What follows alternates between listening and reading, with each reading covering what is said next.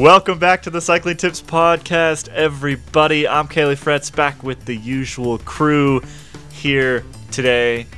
We've also got our video recorders running today, so you're going to be able to catch a bit of Nerd Alert on the YouTubes, should you so desire to look at us while we talk about things, which is difficult with a podcast.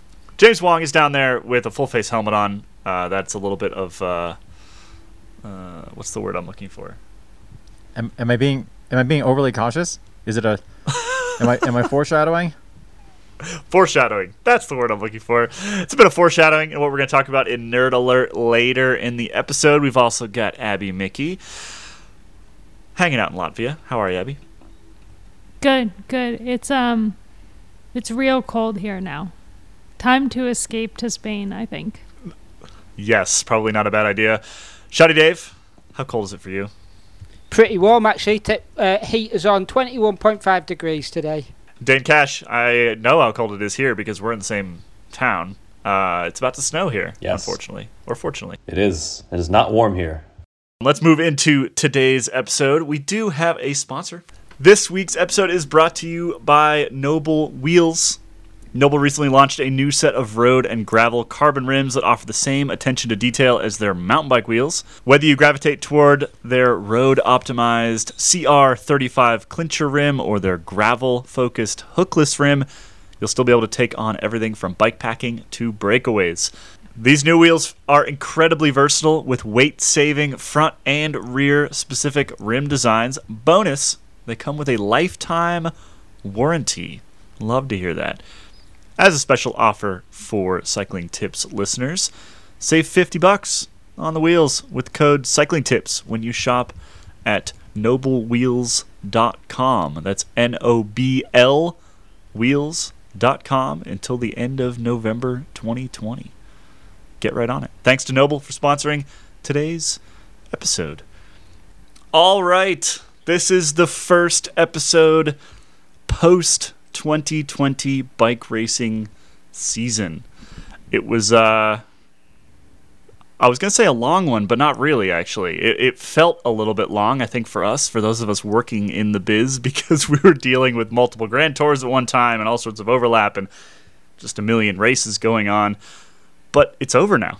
Last weekend was the end of the racing season. And we're going to talk about the last races of the season, including how the Vuelta wrapped up, the not Madrid Challenge, renamed the Madrid Challenge. We're also going to hear from Chloe Dygert on her pretty awful injury at the World Championships and how she's already planning to return. And then finally, in today's Nerd Alert, if you could see the screen right now, you could see that James is wearing a full-face helmet, and we're going to be talking about that. Safety first, Kaylee. Safety first. For road bikes. So we'll be getting into road full-face helmets. Those of you who are, very keen on road style, make sure you stick around and bring some things to throw at your radio, because you're not going to love the end of this podcast. But let's get into the Vuelta first. So, Dane, how did things wrap up over the weekend? Yeah, things were pretty entertaining over the basically since we last did a podcast. It was a great final week of the final Grand Tour of the year. I mean, things were close going into that last week. As we'd kind of talked about on the show, Primož Roglič did a nice job in that time trial, but didn't do such a strong job. I mean, it wasn't such a dominant performance, and I think more importantly, his rivals did a nice job as well. So things were relatively close, still heading into that final mountain stage on Saturday. Roglič had a comfortable lead, but not one that was completely unassailable. And Richard Carapaz did a nice job of attacking in the final few kilometers of the Alto de la Covatilla climb. And for 4 or 5, 6 minutes there towards the end of the race, in that last closing kilometers, it was not really clear. I mean, was Carapaz going to get enough time to close the gap? But Primož Roglič, with some help from some rivals and some other teams maybe, managed to stop the proverbial bleeding, and although Carapaz did gain some time, Roglič held on to his lead by 24 seconds over Carapaz, and Hugh Carthy was in third place, gained a couple seconds as well, but not enough to overhaul Roglic, who, ultimately won the race. So we got a pretty entertaining battle, I think, and it was yet another Grand Tour, the third Grand Tour of 3 this year that really came down to the wire, and the race was decided by, relatively very few seconds. 24 seconds is not a lot of time in a Grand Tour, particularly not recently. We've seen a lot of much more decisive wins. Third of 3 very close Grand Tours. It was a good one, and Roglic held on to win. I kind of feel like Roglic he owes a bit of debt of gratitude to Movistar in the finale there. Because of Enric Mas's sort of proximity to the podium, Movistar came into that final stage, and they clearly had a plan. They sent a bunch of riders up the road. They sent Marc Soler bridged across at one point. And Soler was the one who put in a real big dig in that final, kilometer and a half into a pretty nasty headwind, basically for Mas, but because Mas was riding with Roglic, Roglic got to sort of sit on as well. And that could have been the difference right there. I mean, Roglic did not look amazing. He was losing time to Carapaz. Carapaz looked stronger, but Roglic had that brief pull from Soler and also caught Hofstede, his own teammate, who had been in the breakaway as well. So another good bit of tactics there from Jumbo-Visma to stick a rider in the breakaway that they could then pull back, because we saw for the first time in a while Roglic isolated, right? Sepp Kuss pulled as long as he could, but at one point when Carapaz went or when Carthy went? When one of his rivals went, Sepp basically went, "I'm out," and just waved him through. It was Carthy's attack. Yeah, Carthy put the pressure on, and finally, for basically the first time in like 3 years, Sepp Kuss couldn't hang on. Seemingly the first time in 3 years, he was isolated after that. But just the various circumstances towards the end there. I mean, it's funny that Movistar was pulling it. I don't really think the race was going to be changed one way or the other, whether they pulled or didn't. I mean, it ended up really, for Enric Mas at least. Yeah. But it certainly helped Primož Roglic in the end. It certainly made a difference in the overall standings for everybody else. Yep. So, and of course, Movistar won the team classification. Congratulations, Movistar. That's a good point, Yep. The real prize. Yep. Water remains wet. Gravity still pull things down. Yeah. Movistar has won the team classification for the 47th time in a row. 80% of statistics are made up. What is that? I mean, they didn't win the Giro team classification, so. Shh. Quiet. That ruins the narrative, Abby. We're sticking with this one. Sorry, I'll keep my facts to myself. Yeah, this is a fact-free podcast. Come on, you know this by now. We've been over this. Anyway, a fantastic end to the Vuelta, which it was just a fantastic end to all 3 Grand Tours this year. I feel like we got really lucky, right? Or maybe it's not luck. Maybe it's a function of the season and the way things were compressed and everything was weird. And I mean, we had all 3 Grand Tours finishing with first and second under a minute from each other, right? And like last stage or penultimate stage changes of leadership at 2 of them. And I'm struggling to think of a year in which all 3 Grand Tours finished in a way that was this exciting and this fantastic. And we usually get 1 or 2 fantastic Grand Tours, or Grand Tour finales, I should say, in a given season. The fact that we got all 3, I mean, this is going to be a Grand Tour year to remember if you are a hardcore Grand Tour bike racing fan. Yeah, I went back and looked at the margins this year, going into that final weekend versus margins in previous years, and you had to go pretty far back to get something like this. These were the closest Grand Tours going into the final 2 stages across all 3. That combined margin between first and second place, that number was as small as it has been in a decade. And we've had some great Grand Tours in the last decade. We've had some very close. And the Vuelta in particular, we've had some really close Vueltas. Tom Dumoulin and Fabio Aru battling it out 2015, I think that was. Chris Horner, Vincenzo Nibali, that was really close. But across all 3 Grand Tours, that margin of first to second into the last 2 days, this year, the total was tighter than anything since all the way back in 2010. And first of all, that's a long time to go, so it's already quite impressive. And second of all, some of those results from 2010 haven't quite stood the test of time. And so this, I think this is the closest all 3 Grand Tours have been across the board, in this era, we'll say. And hopefully the results of these Grand Tours don't go the way of the results of Ezequiel Mosquera, etc. But yeah, that was the last time we had anything this close, and that was with results that have since been stripped in some cases. You know, Dane, we just said this was a fact-free podcast, and then you just threw all that out there, and you're really taking us off brand here at the moment. I retract all of that. Yeah, really, just off on a tangent. I don't know what you're doing. Yeah, Dane and I are actually going to break from this podcast and start our own podcast that's called Cycling Facts. Yep. It'll be our facts. We'll see how that goes. We'd be sad to lose you. I want to move on to the Madrid Ceratizit Challenge, which changed names somewhat late, Abby. This wrapped up over the weekend as well and was also the final sort of major event on the women's calendar. What happened?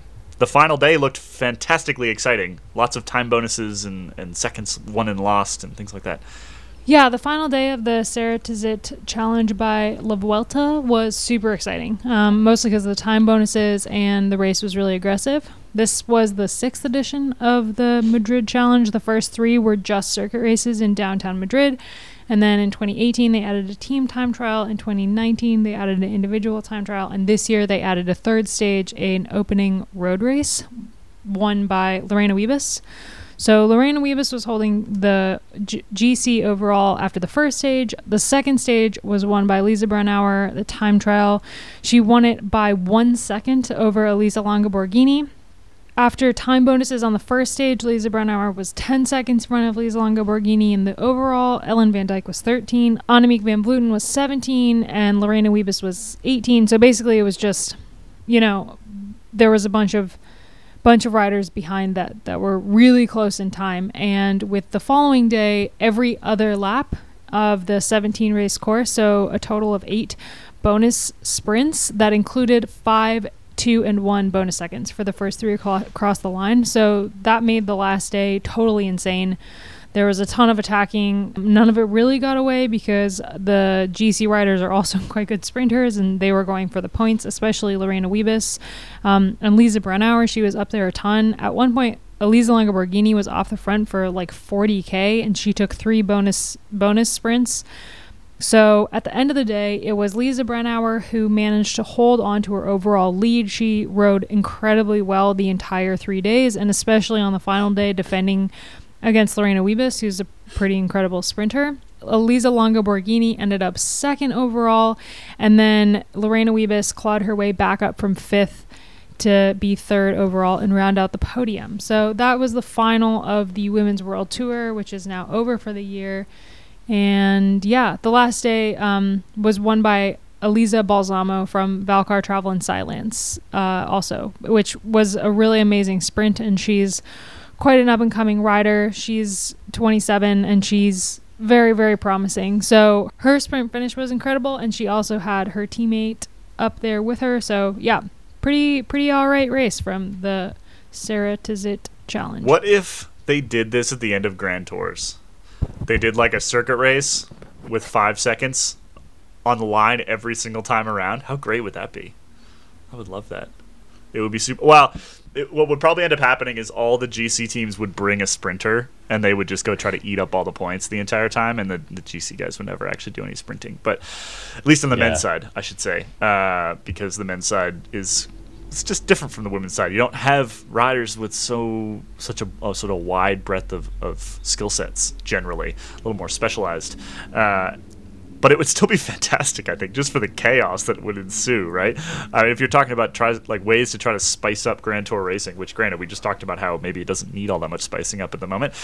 But if you were to try to spice it up, man, what a fun way to do it that would be. Just like you said, take a track event, basically, like almost like a points race, but do time bonuses instead of points. And having raced a fair number of points races in my career, it'd be super hard. It would be insanely hard, really, really difficult, and just full of chaos and excitement. I think it would be awesome.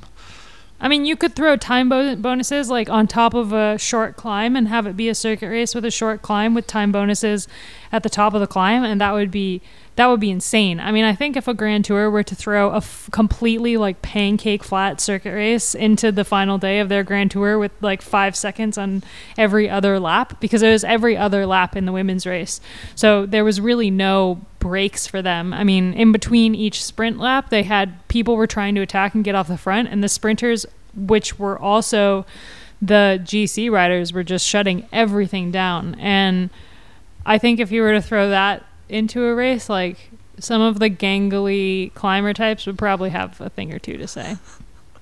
If you just had bonus seconds around the Arc de Triomphe on the Champs every lap, how great would that be?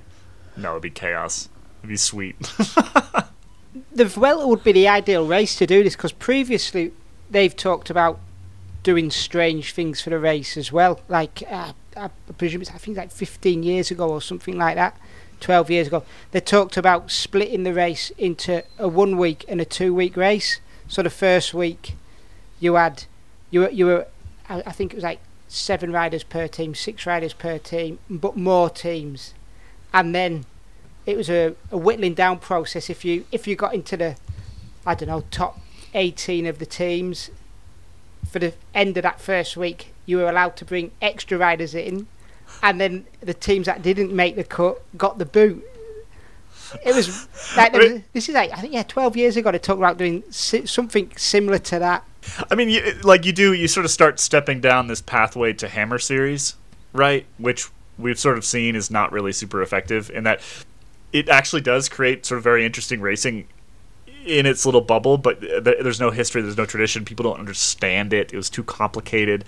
You do sort of start stepping down toward that path, but I think there's still things that can be learned and tried, that could help spice things up. That just the Grand Tours have changed considerably since they first started, right? I mean, let's not forget that early Tours de France were points based. They weren't even time based, and so we have had these sort of large shifts in the way that bike racing actually happens a couple different times throughout the history of the sport. And maybe this is time for a bit of experimentation. I mean, I missed the Madrid Challenge on Sunday, but just editing your report, Abby, was like, it made me want to go back and watch the replay, right? Because it sounded like there was so much that had happened. There was so much on the line, like every 5 minutes. That sounds like a pretty good way to end a Grand Tour to me. Granted, the GC riders would hate it. They would absolutely despise that idea. But then again, I don't think it should really be up to them, because we're the ones that have to watch. I mean, you say that the Hammer Series didn't work, but I have like this mental image burned into my head for the rest of my life of Theo Gegenhardt sprinting full gas on his TT bike at the end of the race, because it came down to like whoever crossed the line first in the team time trial. And that was like, I remember watching that and just being like, holy crap, this is the future of bike racing, because it was so cool. But yeah, you're right. Like, the whole climbers points and sprinters points were all very, very confusing. And I mean, just writing that report, Kaylee, and like trying to keep track of who was what, like, I felt so bad for the people at the Madrid Challenge trying to figure out like who got what bonus seconds and keep it all straight, because it was, oh my gosh, it was a nightmare. And I was writing it all down and stuff, and Tom's was just laughing at me because he was like, you're never gonna you failed math, you're never gonna get it. Before we move on from the racing over the weekend, I do want to return briefly to the Vuelta and the podium that we had there, and sort of what this means going into 2021 and beyond. We've had a number of sort of odd podiums, or at least unexpected podiums, over the last couple months with all 3 Grand Tours. I think Roglic is kind of the only one that was maybe fully expected. Carapaz a little bit, so obviously already won a Giro. But a lot of sort of newer names up there. Dane, what's your sort of analysis of that final Vuelta podium and kind of what it means for GC battles going forward? Yeah, I think for Roglic, he met expectations in a way that he kind of, I think, morally kind of needed to. I don't know. I feel like there was chatter, there's talk about Roglic in the third week of a Grand Tour that isn't really deserved. He did win the Vuelta last year. I think he was fine in the last week of his Tour de France. Tadej Pogacar was amazing. But there were people saying things like that. And the fact that he was able to hold on and win this Vuelta, he's got to be happy about that. That kind of gets a proverbial monkey off the back, and that's probably good for him. His team showed again that they're extremely strong. Sepp Kuss, I think, coming out of this race is just another example of how strong he is. And everybody's wondering, at what point is he going to get his own chances? And that's he exciting. Keeps saying he doesn't want them. So yeah, Alberto Contador said before every race that he was sick or hurt. People say things. People say things. We'll see. I would like to see him get some chances even in the 1 week races, and I think that's not too much to ask. We might see that. And then for Carapaz, I think it was a big result for him in that his Giro win. I don't know how well that resonated with a lot of people. I feel like he came out of that and he still wasn't that big a name for a lot of people. I think particularly in the Anglo-speaking world, where coming from Movistar and having won the Giro and not having been a big presence at the Tour, and then this year at the Tour he wasn't really a GC factor. So for him to be this close with Roglic, I mean, it was extremely tight. I feel like Carapaz kind of... And he looked better at the end, honestly. Yeah, he kept getting better, and I feel like he really made a statement about his place at the team. A team that is bidding farewell to Chris Froome. Geraint Thomas is getting up there, so they're really looking to their sort of next generation of riders with Egan Bernal. They've got Theo Gegenhardt now, and I think Carapaz needed a result like this. Yeah, he didn't win, but he was so close that I feel like he's really marked his place with this team, and I think he's going to continue to get big opportunities because of the way that he performed at this Vuelta. And then Hugh Carthy, he's a rider who's been talked about as a GC type for a while now. And this was really his first big GC result, kind of period. I mean, he was on the podium at the Colorado Classic a couple of years ago, which was cool, for us here in Colorado.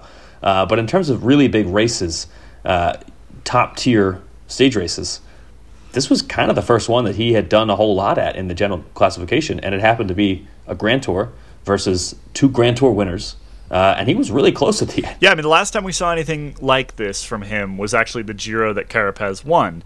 And on places like the Mortirolo and that particular Giro, Hugh was super impressive. It was him and Dabrowski at that point, both on EF, and they were kind of trading 10th, 11th on GC back and forth. And they were both quite close on sort of the big key mountain stages. They lost time elsewhere, but you could tell that Carthy could climb with the absolute best in the race when it really mattered. And he's just sort of, his trajectory has just continued upward, right? Because, I mean, he lost to Carapaz in that Giro by minutes, right? And now he's just behind Carapaz in this year's Vuelta. His trajectory is pointed in the right direction. He needs a very specific type of course, I think, to really excel. I mean, he did do a time trial that was better than we thought it would be at this Vuelta, quite a bit better than we thought it would be. But it still wasn't amazing. He's still going to lose time to Geraint Thomas in a time trial, for example. It was a time trial with a hill at the end, so that leaves some question.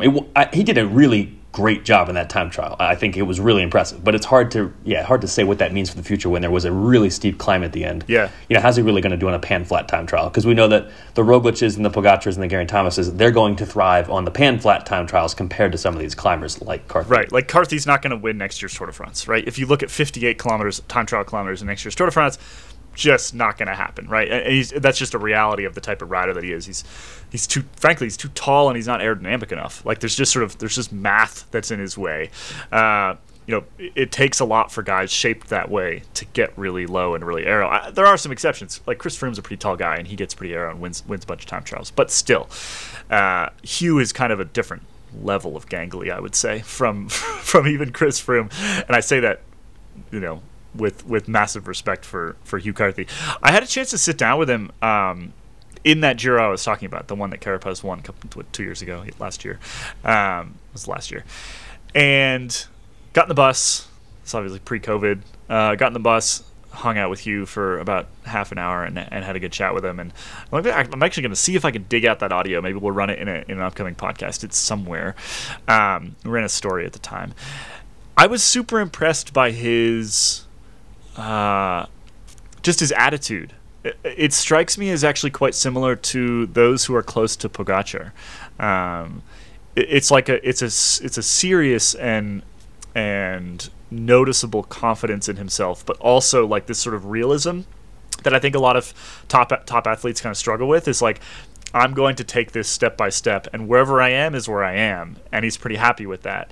That's what he was talking about at the Giro. He's like, I'm in 10th or 11th at the Giro. I'm climbing with the best in the world. I know this is the next step for me toward this final goal, which is like he thinks he can win a Grand Tour, right? Which this Vuelta absolutely proved. I think he can win a Grand Tour in the right scenario. But yeah, I always think that that's super important, right? Particularly for this type of rider, for the GC rider, to have your head in the right place is so important. You know, we've seen it with some of the American stars, for example, in the last 10 years or so. Talansky, TJ Van Garderen, who just never seemed to have their head in the right place. And as a result, super talented, but sort of maybe never fulfilled it. And Hugh strikes me as one of those riders who has his head in the right place. And as a result, will be able to get the most out of himself physically. Also adds to the number of people from the north of England that will be in and around, the big races in the years to come. Shoddy's stoked. Which I'm sure is really hell great. Yeah, there's a couple actually from up in the northwest in the peloton this year, proper comers. But I think the northern factor does come into play with Hugh a little bit, because we are thought of, or I should say that the people from the north are thought of being a little bit more working class, a little bit more grounded. And breaking out of the northwest, breaking out of the north of the UK is difficult. It's not on the map. It's not like being in London where you've got a lot of facilities. Yeah, admittedly you've got the Manchester Velodrome, which is like the hub of British cycling. Or is it still? I can't even remember, because they've got an Olympic Velodrome now. But yeah, the northwest's always been a very sort of humble area, working man's area. And I do think that comes into play with Carthy. You're never bigging yourself up in the northwest. You do what you do, get on with it, sort of keep your head down, and just go on your path, which he has. Can I request a translation? Is bigging yourself up? Is that like talking yourself up? Yeah. There's not a lot of arrogance up in the northwest, which up in the north, I say, yeah. There's no sort of just arrogance. Sure. There's no There's no arrogance. There's no people stand behind you, but they don't expect great things. But when you do great things, people will be very proud of you and keep you grounded at the same time. And I think that's definitely going to be sort of the attitude Hugh has, and the people around him from back home. You never forget where you come from. All right, let's move on from the Vuelta, Grand Tours, Hugh Carthy, bonus seconds, etc., and jump over to Chloe Dygert, who had that massive and horrible crash in the World's Time Trial. I'm sure most of our listeners will have seen that. Hopefully avoided the photos, because the photos were quite gruesome. But she's got a long road to recovery ahead of her. Abby, you chatted with her, right? Yeah, so actually the huge news today is that Chloe has just signed a 4-year deal with Canyon SRAM. So she's been on the US 2020, now 2024 team for quite a while, and that team has been really focused on her the past couple of years, and she's been very comfortable on felt bikes, and actually the original plan was that she would race the Olympics for 2020 and then race in Europe the next year. So she signed the 4-year deal before the Olympics were postponed, and she couldn't really change it with the Olympics being postponed. So now she's riding on Canyon SRAM next year until 2024. She's really, really excited about it. So I chatted with her about her new team, how she feels about this move, and also her equipment for next year. And then, a little bit about her recovery, which she's pretty much just taking day to day at the moment. Let's listen in.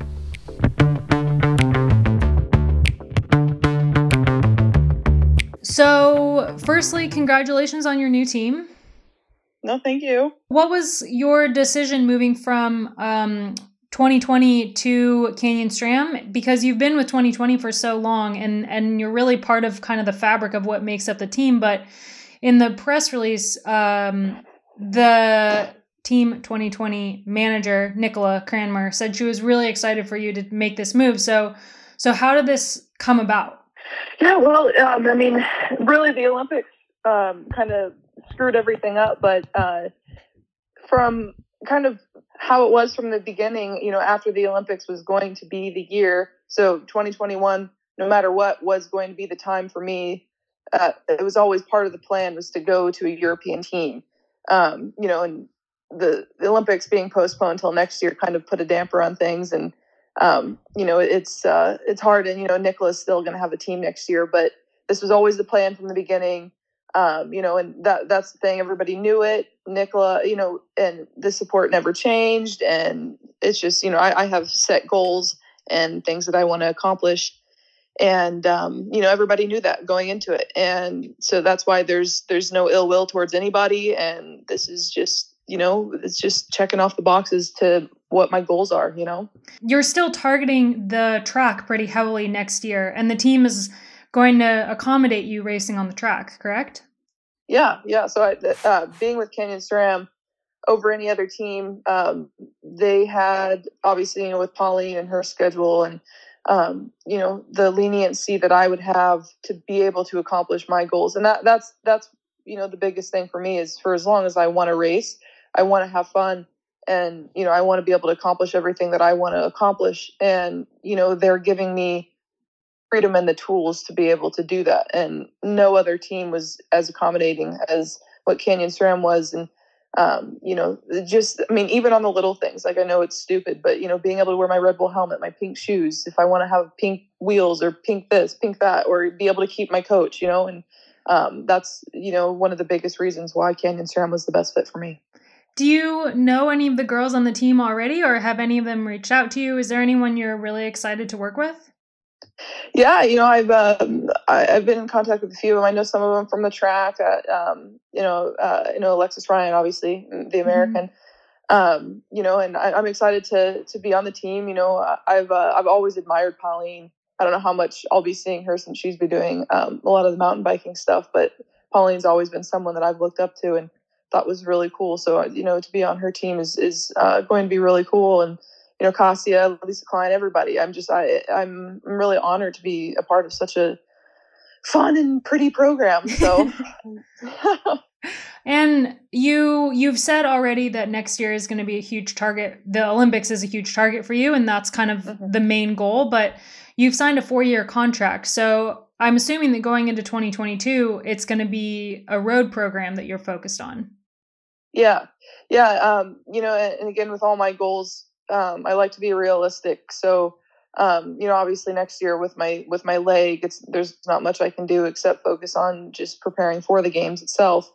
So 2022, looking forward to doing some of the classics and what the team needs me to do things for, but really I'm going in with goals to, I'm still not super familiar with all the classics and all the races and stuff. So obviously I have to look more into that. But the goals were to win some, so we'll have to figure out which ones I want to win. Awesome. And I think probably the number one question that everyone wants to know, how is the rehab going on your leg? It's going. Every day is a new day, and it's difficult. It's such an uncommon injury that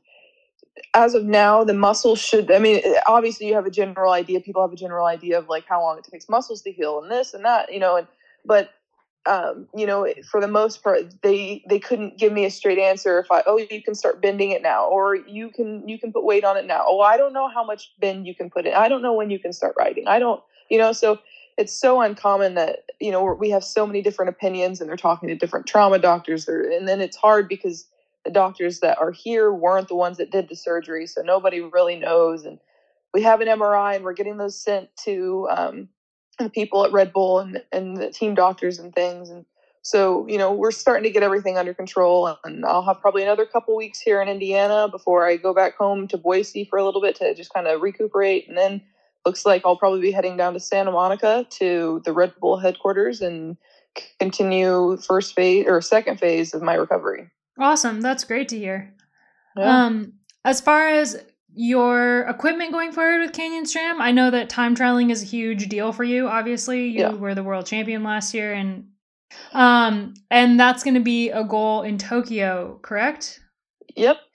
Yeah. So yeah, I'm really excited to be using the Canyon bikes. I've had a chance to ride a time trial bike, and it feels good, it feels fast. So I'm looking forward to that. And and also, how amazing the team and the company is. They don't have a track bike developed yet, so they are okay with the fact that I'm going to be using a super bike until they develop a track bike. They're allowing me to use my super bike, the Felt super bike, in the Olympic Games until the bike is developed. So that's also a very huge positive for another reason why I chose the team. Awesome. Cool. Well, thank you so much for chatting with me, and yeah, good luck. Yeah, thank you so much.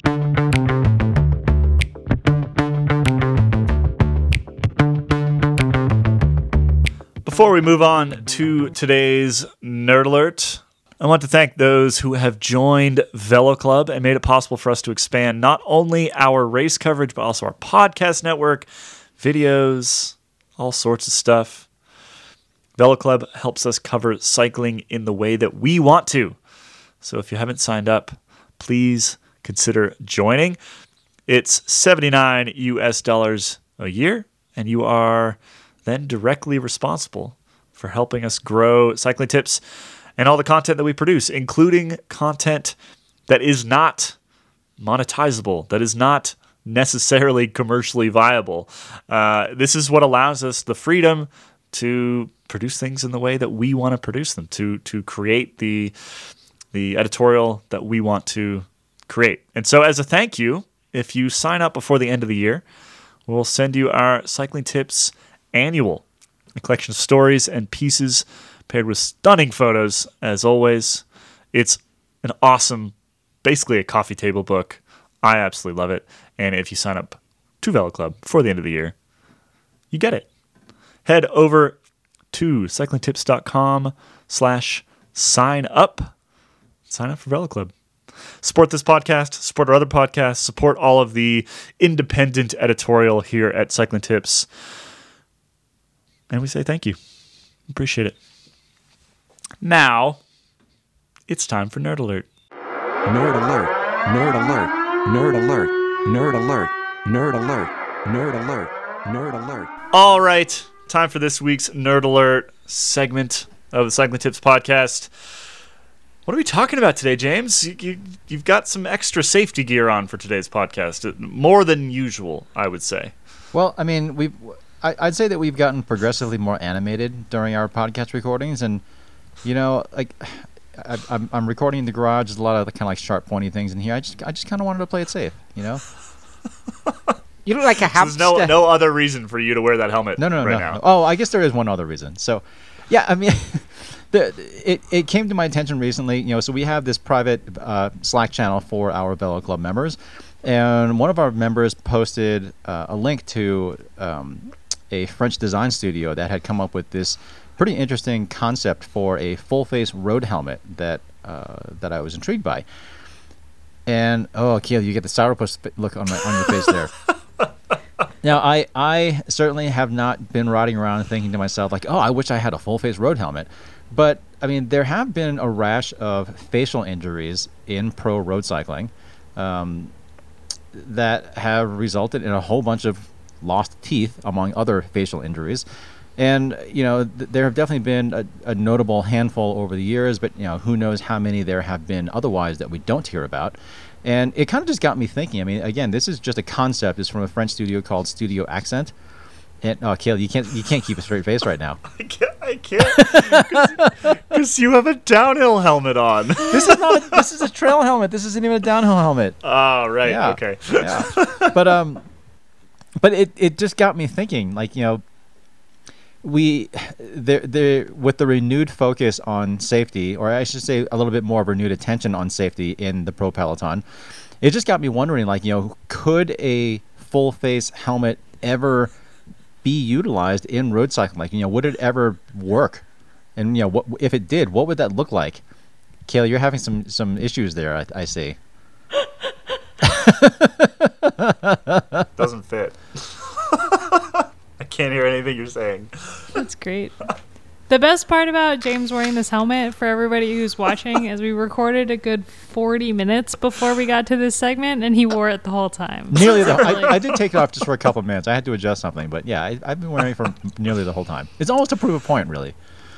Well, so as I was trying to put my full face helmet, my mountain bike full face helmet on, I missed everything you just said at the end there. But I'm just going to assume that you were continuing to talk about this this sort of French prototype that was sent over our way, or this design project. I wanted to sort of start this off with kind of a bit of a round table here. Of, we've got four of us from very sort of different parts of cycling, I would say. We've got Abby, who's a retired pro. We've got Shadi, who was basically almost a pro and raced some crazy stuff in crazy parts of Europe for a very long time. And we've got the two of us, James, who are, I think safe to say, almost mountain bikers first. And so I've spent quite a bit of time in full face helmets. So I want to just sort of start maybe with Shadi and ask, Shadi, would you ever wear something like this? It's difficult. I would say yes, because I've got experience with landing on my face. Won't be able to see because the camera's not very good on my computer, but I've got a big scar just underneath me nose, and then my teeth were kind of very wonky at the front where I ground them down when my fork snapped. My steerer tube snapped while I was climbing. This is back in 2001, I think. We were going very slow, so yeah, I took chills. I took the full brunt on my face. Don't remember any of it. Apparently, it was a circuit of like 7-8 kilometers, and the peloton stopped, continued, rode round for 2 or 3 more laps without racing, with me just lying at the side of the road, unconscious. So I was in hospital. Wait, for hold a on. few They just days. left you there on the side of the road and just kept racing for a couple of laps? No. They didn't race. They stopped. The riders just rolled around, keeping cool, keeping warm, while the ambulance did their thing with me. So yeah, I'd hate to think how long on the side of the road I was. I don't remember anything from the day apart from having my face stitched up, and then I know very little from the rest of the other day. So I would say yes, I would wear a full face road helmet, because also it looks like that accident possibly caused me to have epilepsy as well. So I'd swap epilepsy for a full face helmet any day of the week. Yeah, I mean that's a pretty, I think, easy case to make when you've been through something like that. Abby, you've never had a crash quite that bad. Would you still consider? We almost can't define it as a full face. It's like a bar. I should clarify a little bit. I mean, we're describing this as a full face, and that's obviously kind of what I'm wearing right now. But this concept that Studio Accent has put together, I mean, again, this is just a concept. There's not like a physical prototype, and there would be a whole lot of design work and engineering work that would really have to be done for something like this to really be a product. But essentially what you have is, I mean, the concept that they put together, it almost kind of looks like a POC helmet that they just sort of stuck an additional chin bar on. And the chin bar is pretty minimal. It is not designed to like kind of shield your entire face, but the concept is mainly just that, if you were to crash and were about to land on your face, that the brunt of the impact would be taken by the chin bar, which would then transfer energy to the rest of the shell to which it's attached. Again, all sorts of engineering and design challenges that would have to be overcome, but that's the basic concept. I mean, the idea is just that the lower part of your face would just not be completely exposed in a crash. Right. So Abby, yes or no? Thumbs up, thumbs down. Would you consider wearing one of these if you're racing still? That's actually a really tough question, because I did have not as bad a crash as Shadi, but my worst crash when I was racing was in the Tour of Britain. I hit my head so hard that I actually lost my helmet. So the mechanic came running over with spare wheels because I was just like lying in a ditch, and I sat up and he was like, I guess you don't need a wheel. And I was like, I need a helmet. And the med car, which had seen the crash, was like, no, she's going to the hospital. She she hit the ground really hard. And I ended up with a really bad concussion that was pretty bad. And I think if my helmet had a chin bar, I probably wouldn't have lost it. You know what? This is actually like kind of reminding me of skiing and helmets, because like in a slalom helmet, you have a chin bar. So what's really interesting about this and like skiing, for example, is I feel like I'm kind of old school with skiing, and I only ski in a hat. But the ski helmets are like way more heavy duty than a cycling helmet. And I feel like if you were to crash skiing, the impact might not be as bad depending on where you crash. Is like if you crash on the road, it pretty much always can be pretty bad. Like you're a body hitting pavement. So it sounds silly to me, the full face road helmet, but it also, if you actually think about it for a second, it's like, well, that makes sense. I mean, yeah. I mean, you look at the sort of impacts that you could have skiing versus road riding, or honestly, even skiing versus road riding versus mountain biking. I mean, I've definitely crashed much more frequently mountain biking than road riding, and I mean, Kaylee, I think you can agree that a lot of those crashes are, you kind of slide out, or like, you sort of like just sort of high side a little bit, and oftentimes those speeds are lower. There's the things that you might hit oftentimes are softer than pavement, like it's like dirt, or hopefully not a very big tree, something like that. I mean, certainly around here there's a lot of rocks, but when you crash small trees are soft. Yeah, but when you crash on the road, I mean, it is pavement, and there is potentially gravel racing now, but I mean, we're in the context of pro road racing, it's pavement, or all sorts of other hard things like concrete and metal and barriers and that sort of thing that are basically immovable objects that your face could potentially be flying into. And again, I should point out, I mean, the idea of having some sort of chin bar or full face helmet doesn't really change anything as far as traumatic brain injuries or concussions, that sort of thing. I mean, that's not what this thing is designed to do. I mean, the idea would just be to protect your face and like kind of like your jaw area, your mouth, essentially. I mean, there's all sorts of impediments to this sort of idea actually getting implemented. One, for example, let's say this microphone is a water bottle. It's kind of hard to drink right now, right? So like that's something that would have to be dealt with. There are the issues of weight and ventilation, and certainly, I mean, let's face it. I mean, cycling is a fashion sport, so there are issues with how things would look. But so yeah, there's all sorts of questions, but I just have to wonder. We got all sorts of comments on the article that I wrote from people who had said, like, I had this crash, such and so time ago, and landed on my face, knocked out two teeth, knocked out whatever. I mean, there are all sorts of people who have had crashes in just amateur cycling who have said that if something like this existed, they would have considered it. Well, 3 out of the 4 of us here have had crashes where we knocked teeth out or chipped teeth or something like that, right? Like, James, yours wasn't on a bike, but you're still dealing with it. Shoddy, you had this horrible crash. When I was younger, rode my bike into a pile of leaves and a stick went into the front wheel and I whacked my face into the concrete, like just before I even knew what had happened. I was lucky that I kept the upper half of my teeth because I had braces at the time and they just knocked the bottom off, but it's still super gross. I think this is a pretty common occurrence. And the interesting thing to me about this debate is like, I wasn't really around for the initial helmet debate, right? Because I was born in 1988 and that's about when it was happening. James, you might be able to speak to this better, but like in the early days of helmets in road racing, they were kind of looked at in a similar way. Like what's this goofy hat I'm going to put on my head? We've been riding without helmets for a century, basically.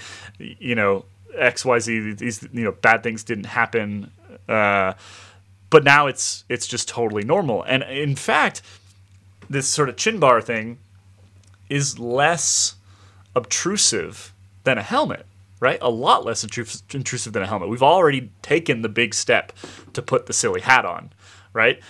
We're already there. Adding a little chin bar does almost nothing to the performance of the helmet or the comfort of the helmet or anything like that. All it does is, according to modern style, make you look a bit silly. What do you right? mean? And so that's kind of, you look great, James. You look great. What are you saying? You should just rock up to the next, road group ride in that thing. I think people would be like, yeah, I'm definitely riding next to that guy for sure. But it's just these cultural things and these style things that are in road cycling that are really hard to overcome. But this one, when you actually step back and think about it, is kind of a small step, right, compared to the step of putting the silly hat on, which, particularly in the early days of helmets, didn't look great, were super hot, were pretty heavy. These days, helmets are much lighter, much faster, much more comfortable. We're all used to them. You can argue all day whether you should be wearing them for commuting. Things like that. We're going to ignore those arguments for now. Most recreational cyclists, roadies, the traditional roadie, gravel rider, whatever, is going to wear a helmet most of the time, and we're all used to it. And so this little addition just doesn't seem like a massive thing to me, and it would just take normalization, really. It would. I mean, again, cycling is just this very odd sport in the sense that, road cycling in particular, you do subject yourselves to an awful lot of risk in the event of a crash. And in order to kind of maximize the performance of all the other time when you are not crashing, I mean, cyclists basically are wearing essentially next to nothing so as not to impede movement. I think it was Jonathan Vaughter was talking about, when he described crashing in a road race to be akin to jumping out of a moving car in your underwear, essentially, which is very apt, I think. It's just a very, very accurate description of what that would be like. You think about when you think about it that way, it's like I think it's crazy how many times I've chucked myself out of a car in my underwear. Like, I've done that a lot. Yeah. I mean, it's done. So when we go out and get dressed to go for a ride, I mean, essentially what we're doing is we're getting dressed for riding. We're not necessarily getting dressed for crashing. And the helmet, again, like you said, is sort of just more a matter of normalization now at this point. I mean, it is getting to the point now where people are at least selecting helmets based more on, how much safety they purportedly provide in the event that you do crash.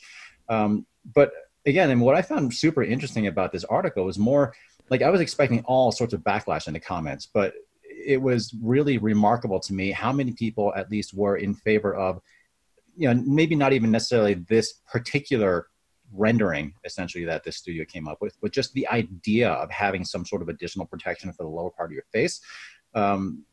It just showed me that there are a lot more people who are thinking about that sort of thing now and would seriously consider it if it were made so that, yes, it could be light and still well ventilated and you could still eat and drink without having to take the thing off, that sort of thing. When I was pro racing, it was actually kind of hilarious to me that I would go to my dentist and my dentist could not believe that I didn't wear a mouth guard when I would race. And he even went so far as to make me a free custom mouth guard. And he was like, please just wear this because I'm worried for you. And I couldn't eat anything or drink really. So it didn't work at all. And he was super bummed, but you got to ask, why hasn't any major brand looked into this or at least released a helmet like this? And it has got to be down to they know the market and they know people aren't going to wear it because it's an aesthetics thing.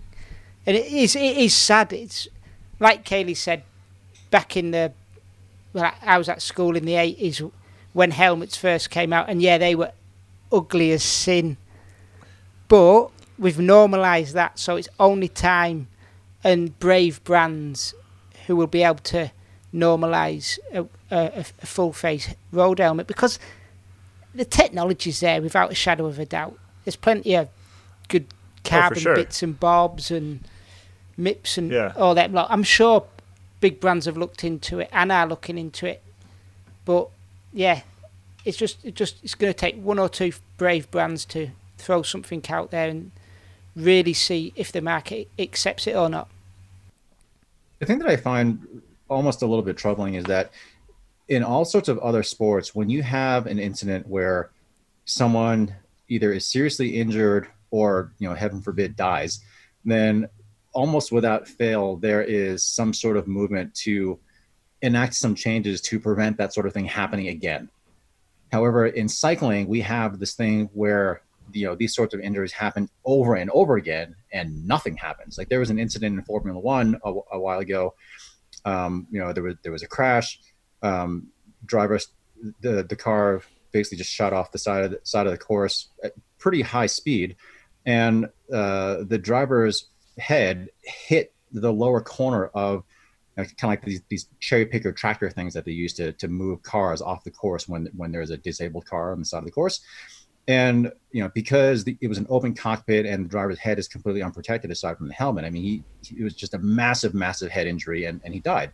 And because of that, Formula One cars all now have these things called, they call it halo. It's this huge, titanium carbon fiber reinforced ring that goes. It's still open cockpit. There's no windshield, but it's like this ring with this one central rib down the front of it, to basically keep things from hitting the rider or from hitting the driver's head, be it like in a crash if a wheel goes bouncing across the road, that sort of thing. So someone died, people didn't want it to happen again. Changes were put in place so that it hopefully would not happen again. And then again, looking back through history, when I wrote this article, there are all these examples of riders' faces smashing into the ground year after year after year, and we never do anything about it. Yeah, I mean, the one that comes to mind for me is Wouter Wayland at the Giro, right? I was at that Giro, and that was essentially, he died because his face hit the ground at such a speed that he, his basically collapsed. Which, who knows if that could have been prevented by a little carbon fiber ring right here. We don't really know, but it's possible. It's another instance that could have saved somebody. And that F1 thing, right? Like even this season, that little halo, they've shown. I forget what the incident was. It was earlier in the season, but there was a car that sort of came up on the other car in a first lap incident, and without that halo, the driver probably would have been hit by the rear tire of the other car, which could have been catastrophic, right? And instead, because they have this halo, because they made a change, both drivers were fine. Everyone just got out of the car. It's no big deal. And I wonder what in cycling, what it would take in cycling for things like this to happen. We've talked so much about safety protocols over the last couple months. The Groenewegen-Jakobsen incident in Poland is a perfect example. Another incident where somebody basically smashed their face into, in that case, sort of a metal fencing.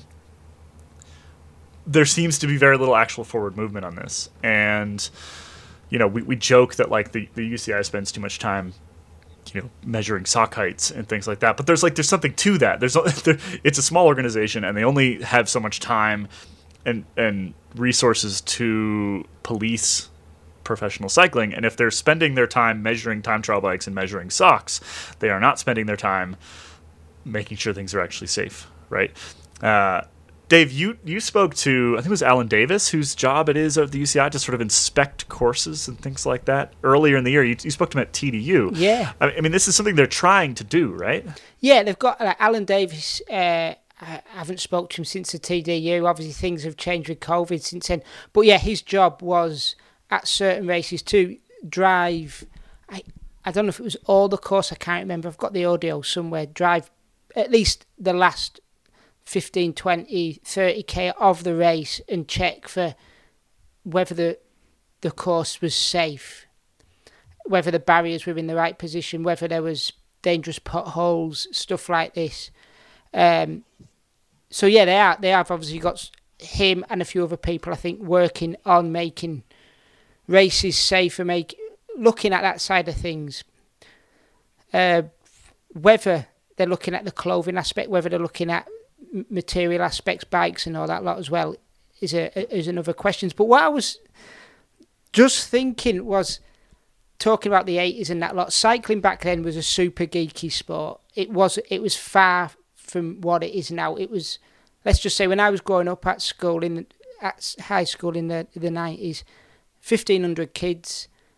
I was the only cyclist that did road cycling. There's a couple of lads that did mountain biking, but I was the only one that wore lycra at the weekend. So yeah, it was a fringe sport. So you do wonder if it still had that trajectory of being a geeky sport where, yeah, we wore bright colours, we looked weird, whether that cool aspect had never had filtered into the sport, whether brands had gone, right, yeah, they look weird already. They don't care. Let's put full face helmets on there. You do wonder if there's an alternative universe where, yeah, I mean, it's there's something to stayed that, weird. right? It stayed weird, and we look weird because we don't care. Now it's a fashion thing. Let's face it. I mean, outside of people who already also ride road bikes and are in kind of traditional Lycra kit and that sort of thing, no one else thinks we look cool. We still look weird. That's the thing. We still look weird. We look weird, but it's still it's an accepted sport. It is seen. The sport now is so far removed from what it has been in English speaking parts of the world. Like it was never the new Golf. It was never you could never buy a jacket for $750. Like, true, $70 jacket would have been an expensive jacket back in the day. But now it's seen as a sport where money's thrown at it for the cool factor. Yeah, true. I don't think that it's impossible actually for a helmet like this to look really dorky. Like, imagine the Giro helmets that they had a couple years ago where they had the clip-on visor that was like pretty big. What if they just like extended that? You know, like what if you had just a helmet that instead of having a bar had like a full visor in the front? And I mean, it would make sunglasses redundant, but I mean, that would look kind of more techie and a little bit cooler than like having a full face helmet. Like, I mean, James looks pretty cool, but he looks super cool. Yeah, I mean, we should just sort of acknowledge how cool James looks right now. James looks really cool. I don't remember what channel it was in the US. It might have been, way back when, like Outdoor Life Network or something, that they used to have this sort of commercial campaign that would include road cycling as sort of like this almost like warrior, like combat sport almost sort of thing. Like they'd show like all these like crashes and all this, all this action essentially. And they would peg it as sort of like this tough person sport, right? I wonder, if this sort of thing were to gain any sort of widespread acceptance. I mean, that sort of thing always seems to come from the top, essentially for pro road racing. And I wonder if this sort of thing would appeal to maybe like, a top sprinter essentially, because they are the ones arguably who are in the line of fire essentially when things are at their most dangerous, most often anyway in road racing. So if like a top sprinter were to wear something like that, basically just to prepare for the possibility that they would crash into something going, 80K an hour, then at that point, maybe something like that might gain some more widespread acceptance. But I mean, it's unlikely that it would come from the bottom up, I would think. Yeah, I feel like Shoddy's right in that what we need here is just like in the early days of helmets, we need a couple brands to kind of like step in and try stuff, right? We like Bell and Giro with some of the early sort of like aero stuff back in the day, and like the Le Monde era and things like that. We need some brands to just try it. Like POC seems to be at the leading edge of safety in a lot of ways, and I'm almost kind of surprised they haven't tried this yet, or maybe they have internally, we just haven't seen it. We're going to need some brands to just create what they think this thing should look like, and then cyclists can kind of decide whether they're going to be okay with it. And a huge portion of cyclists won't be okay with it. They won't want to use a chin bar, just like a huge portion of cyclists did not want to ride in a helmet for a very long time. But I think that it is something that could eventually gain some acceptance in the same way that on the mountain bike side, sort of full faces and lighter full faces, and like the trail helmet that you're wearing right now, and full faces where the face comes off, for example, that kind of stuff has become more and more popular because people are riding sort of gnarlier and gnarlier trails and faster and things like that. Road cycling seems like a perfect space for this, and I think it's going to take a brand being willing to step up, do it, take a bunch of heat from all the traditionalists, and push through anyway, right? That's what we're kind of waiting for. Well, I think that's enough for us today from the Cycling Tips podcast and our Nerd Alert segment. Thanks, everybody, for listening, as always. And if you're watching on YouTube, because we are putting these on YouTube, I hope you enjoyed looking at James's full face helmet for the last hour. He looks great. All right. We will be back next week on Monday as usual. Enjoy your week, enjoy your riding, and try not to smash your face into the ground. Please. Bye-bye.